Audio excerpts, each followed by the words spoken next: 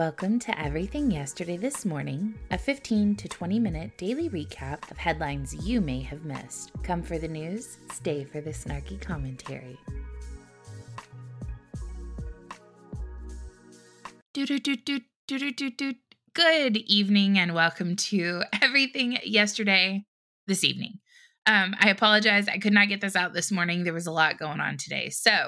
I do, however, hope you are geared up for a wonderful weekend. I have a great deal from Palmetto State Armory for you this weekend on their PSA Gen 3 PA-10. The regular price of this rifle is $1309.99, but it is on sale today for $879.99. The Gen 3 model has been enhanced to improve the reliability and longevity of their PA-10 platform. This new platform includes several features that have never before been included on their PA-10 platform. Go check out the link in the show notes and pick yours up today.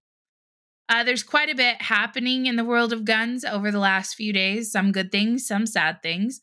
We will begin with the sad. The governor of Washington is expected to sign an assault weapons ban into law, immediately barring residents from purchasing a host of semi-automatic rifles. The bill bans the sale, manufacture, and importation of so-called assault weapons, primarily semi-automatic rifles, with exceptions for law enforcement and the military. Isn't that something? The Second Amendment says a well-regulated militia being necessary to the security of a free state, the right of the people to keep and bear arms shall not be infringed. It looks like Washington State is no longer free in any sense of the word. It passed the Senate earlier this month and returned to the House, where lawmakers passed it by a vote of 56 to 42. Gun control proponents have long struggled to define assault weapons, but HB 1240 bans more than 60 specific firearms, most of them semi-automatic long guns such as AR-15s and AK-47s, semi-automatic pistols, and shotguns with certain features outlined in the bill may also be banned, but the specific guns are not listed. Perhaps, and I know this is a novel concept, but we should begin having the discussion about the fact that inanimate objects are not blamed for the death of individuals in any other criminal act. The criminal is blamed. For some reason, they want to blame firearms and manufacturers, thereby absolving the criminals themselves, furthering the notion that you are not accountable for your actions. The moment that we devalued life by making it okay to murder unborn children, we broke something in the collective human psyche. Let's have that discussion. This ban will take effect immediately after Inslee signs it. Assault weapons are civilian versions of weapons created for the military and are designed to kill humans quickly and efficiently. If I pull out a baseball bat and I beat your skull to pulp, that baseball bat is an assault weapon. And why should the state and criminals be the only ones that have a monopoly on weapons that are designed to kill humans quickly and efficiently? What historical lessons have we to look upon where only the state and criminals have weapons that can kill citizens? I can think of at least a few. If you think for one solitary second that this is about safety instead of power, I have a bridge to sell you. Let me know you're interested. Gun control advocates like to prey on weak-minded individuals and suggest that these rifles are military rifles, and they just aren't. Semi-automatic rifles require one trigger pull for every shot and would actually end up putting members of the military at a disadvantage if they were actually used on the battlefield. The ban is part of a gun control package pushed by Inslee and Attorney General Bob Ferguson this legislative session. Lawmakers previously approved a 10-day waiting period for all gun sales and mandatory firearm safety training for prospective gun buyers, as well as a bill allowing the state to sue gun makers. I believe this will be overturned by the judiciary as it is an extreme violation of the Second Amendment, but you deserve what you allow. If you vote totalitarians into office, you get tyranny. On the good side of things, a bill that would have banned the sale or transfer of so-called assault weapons in Colorado failed in a Democratic majority state House committee early Thursday, even after the sponsor of the measure proposed a much narrower prohibition on devices that make semi-automatic weapons fire at a rate similar to automatic firearms. House Bill 1230 was rejected in dramatic fashion in a 6-7 vote in the House Judiciary Committee at about 1 o'clock in the morning, following a 14-hour hearing that featured testimony from hundreds of people. Rep. Elizabeth Epps, a Denver Democrat from the lone prime House sponsor of the bill, proposed 2 amendments that would have limited the bill to a ban on the sale of either rapid-fire trigger activators and or bump stocks. I'm slightly in shock right now, Epps said just before the final vote on the bill was taken and after her amendments failed. I won't lie, I'm also in shock, but I will take the W and walk away.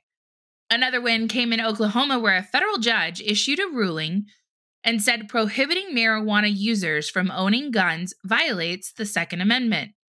That restriction, U.S. District Judge Patrick Wyrick concluded in U.S. v. Harrison, is not consistent with this nation's historical tradition of firearm regulation, which is the constitutional test that was established by the Supreme Court's ruling in New York v. Bruin. The Oklahoma case involves Jared Michael Harrison, a marijuana dispensary employee who was pulled over last May on his way to work for failing to stop at a red light. Police found marijuana and a loaded revolver in his car. Although marijuana is legal for medical use in Oklahoma, Harrison was not an authorized patient, so he was charged with illegal possession of marijuana and drug paraphernalia under state law. He was also indicted for violating 18 U.S.C. 922G3, which is a federal law that makes it a felony punishable by up to 15 years in prison for an, quote, unlawful user of a controlled substance to receive or possess a firearm. That rule, which was first imposed by the Gun Control Act of 1968, applies to all cannabis consumers, even in states that have legalized marijuana for medical or recreational use. Harrison challenged the federal indictment, arguing that it was inconsistent with the Second Amendment, which protects the right of the people to keep and bear arms. The government argued that Harrison's marijuana use excluded him from the people, a category it said was limited to law-abiding citizens. But in the 2008 case of District versus Columbia v. Heller, Wyrick notes the Supreme Court rejected that narrow reading of the people. The court said the phrase unambiguously refers to all members of the political community, not an unspecified subset. Based on that understanding, the court said last year in Bruin, there is a strong presumption that the right to carry handguns in public for self-defense belongs to all Americans. It ruled that New York's tight restrictions on that right violated the Second Amendment. The restrictions imposed by each law only applied while an individual was actively intoxicated or actively using intoxicants, Wyrick notes. Under these laws, no one's right to armed self-defense was restricted based on the mere fact that he or she was a user of intoxicants. Furthermore, none of the laws appear to have prohibited the mere possession of a firearm. And far from being a total prohibition applicable to all intoxicated persons in all places, all the laws appear to have applied to public places or activities, or even a narrow subset of public places, and one only applied to a narrow subset of intoxicated persons. Unlike 18 U.S.C. 922G3, none of these laws prohibited the possession of a firearm in the home for purposes of self-defense. In short, Wyrick says the laws cited by the government took a scalpel to the right of armed self-defense, narrowly carving out exceptions, but leaving most of the right in place. 18 U.S.C. 922G3, by contrast, takes a sledgehammer to the right, imposing the most severe burden possible, a total prohibition on possessing any firearm in any place for any use in any circumstance, regardless of whether the person is actually intoxicated or under the influence of a controlled substance. The provision amounts to a complete deprivation of the core right to possess a firearm for self-defense, turning entirely on the fact that an individual is a user of marijuana. That's a huge win. I'm really excited to see that. You have the right to defend yourself. It's very simple. All right. House Republicans on Thursday passed a bill that seeks to prohibit men and boys who think they are females from participating in female athletic programs, moving to the national stage an issue that has thus far mainly played out in state legislatures and individual sports associations.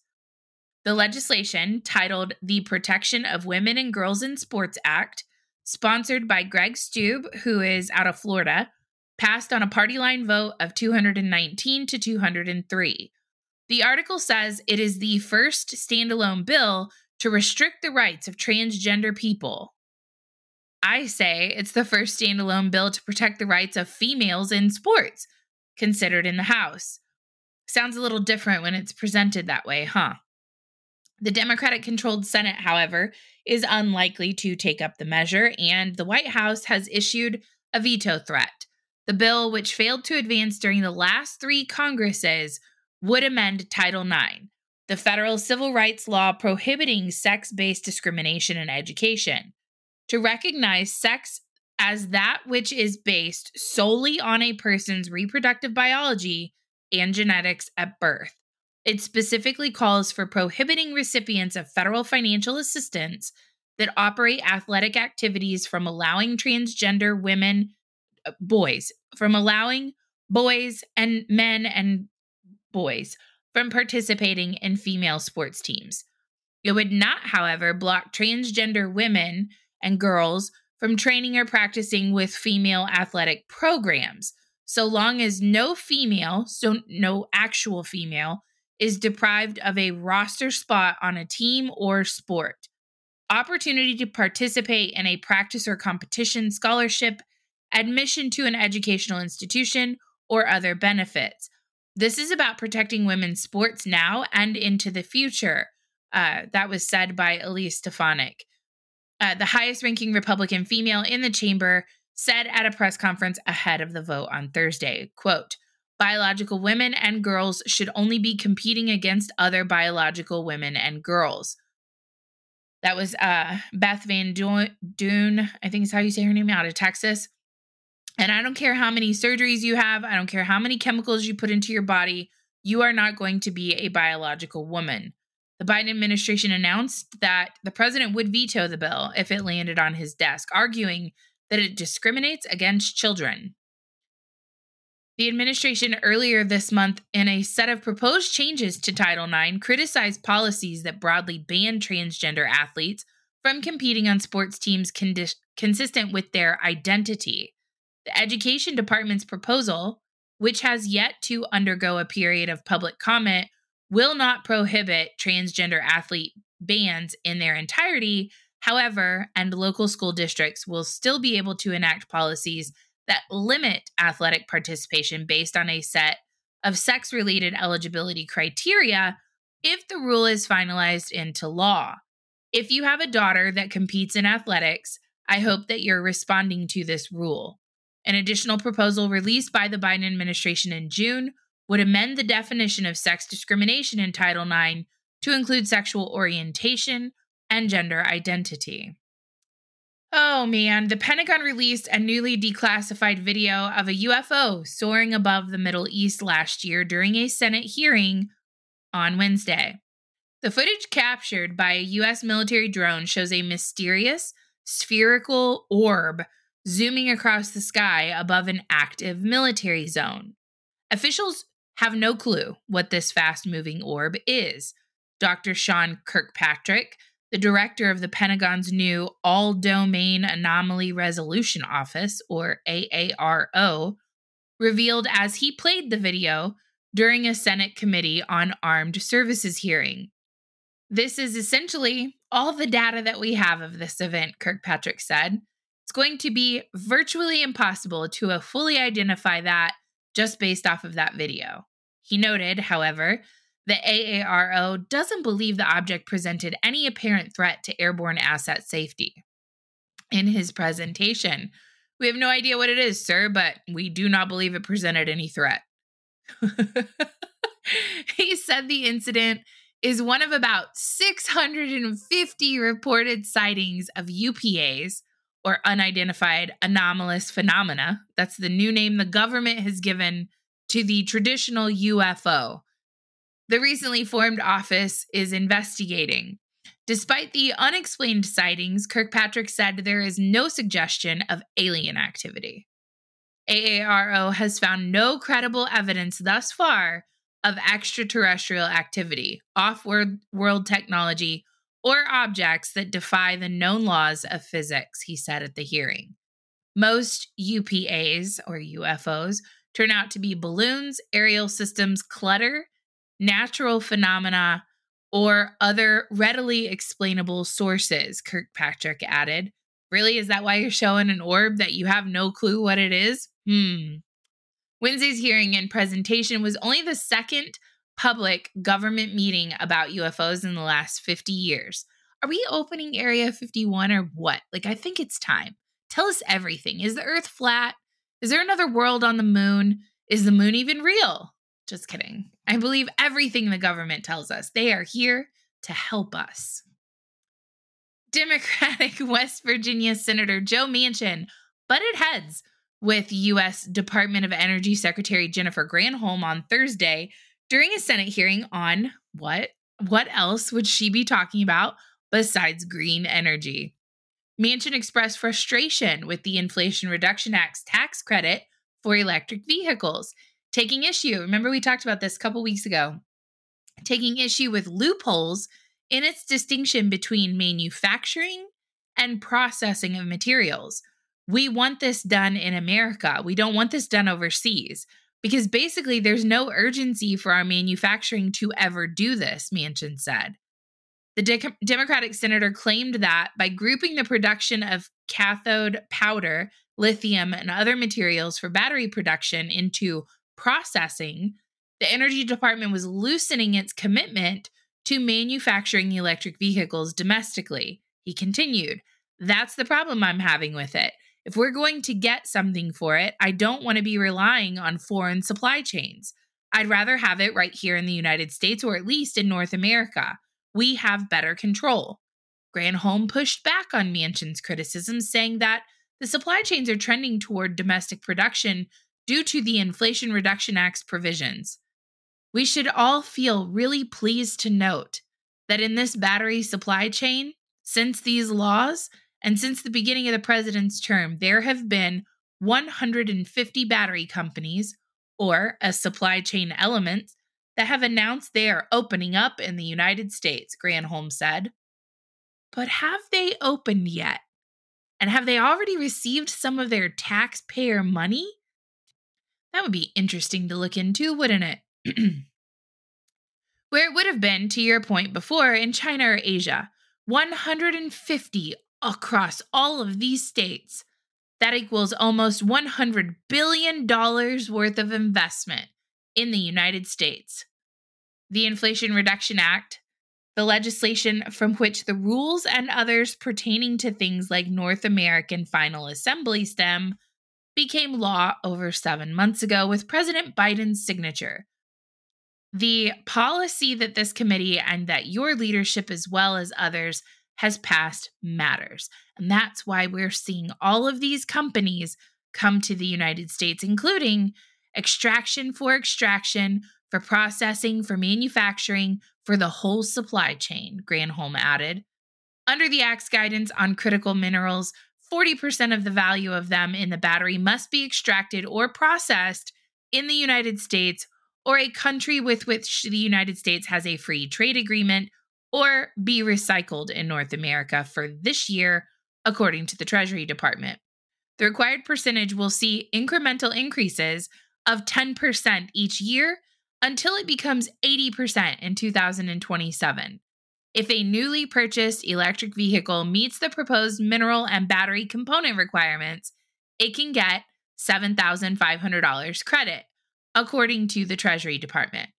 If it only meets one of them, the electric vehicle will have $3,750. On a U.S. government-run website, a list of vehicles that currently have eligibility for credit is publicly available. I'm sure that it is, and I'm sure that those companies probably have a lot to do with Jennifer Granholm's job, how she got it, and the Biden administration in general. President Joe Biden is preparing to make his intention to seek a second term official next week, with advisors planning to launch his re-election campaign as soon as Tuesday. 3 sources familiar with the plan said, even as advisors have said for months, that no formal timetable had been settled on to launch Biden's 2024 campaign. They have long eyed April 25th, the anniversary of Biden's 2020 campaign announcement, as an informal target. And as he did 4 years ago, Biden would launch his candidacy with a campaign video message, the sources said. The timing and method of the announcement mirror how the Obama-Biden ticket launched its re-election bid in 2011. Jen O'Malley, Dylan, and Anita Dunn, senior White House advisors overseeing the coming rollout, both worked on former Barack Obama's re-election effort.